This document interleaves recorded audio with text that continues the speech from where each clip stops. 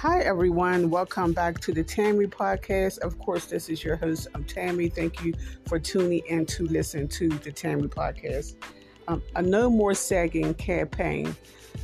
A principal in a North Carolina school is selling belts or giving his students belts so that they won't, walking around school with their pants sagging, and you can see their boxers or their underwears or the crack of their booties.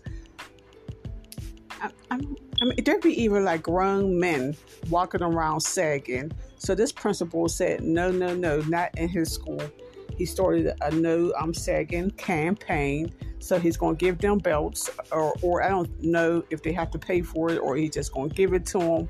But he wants them to pull those pants up, keep those pants up.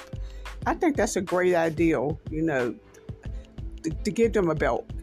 And my 16-year-old son, he do not wear his pants sagging. His pants be up.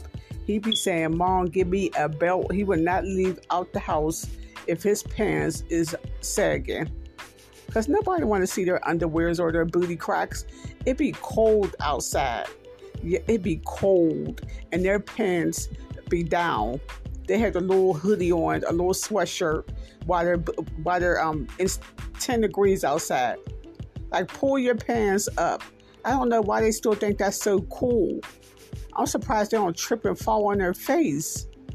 Because it be skinny jeans. It be way down on their thighs. How can you walk like that?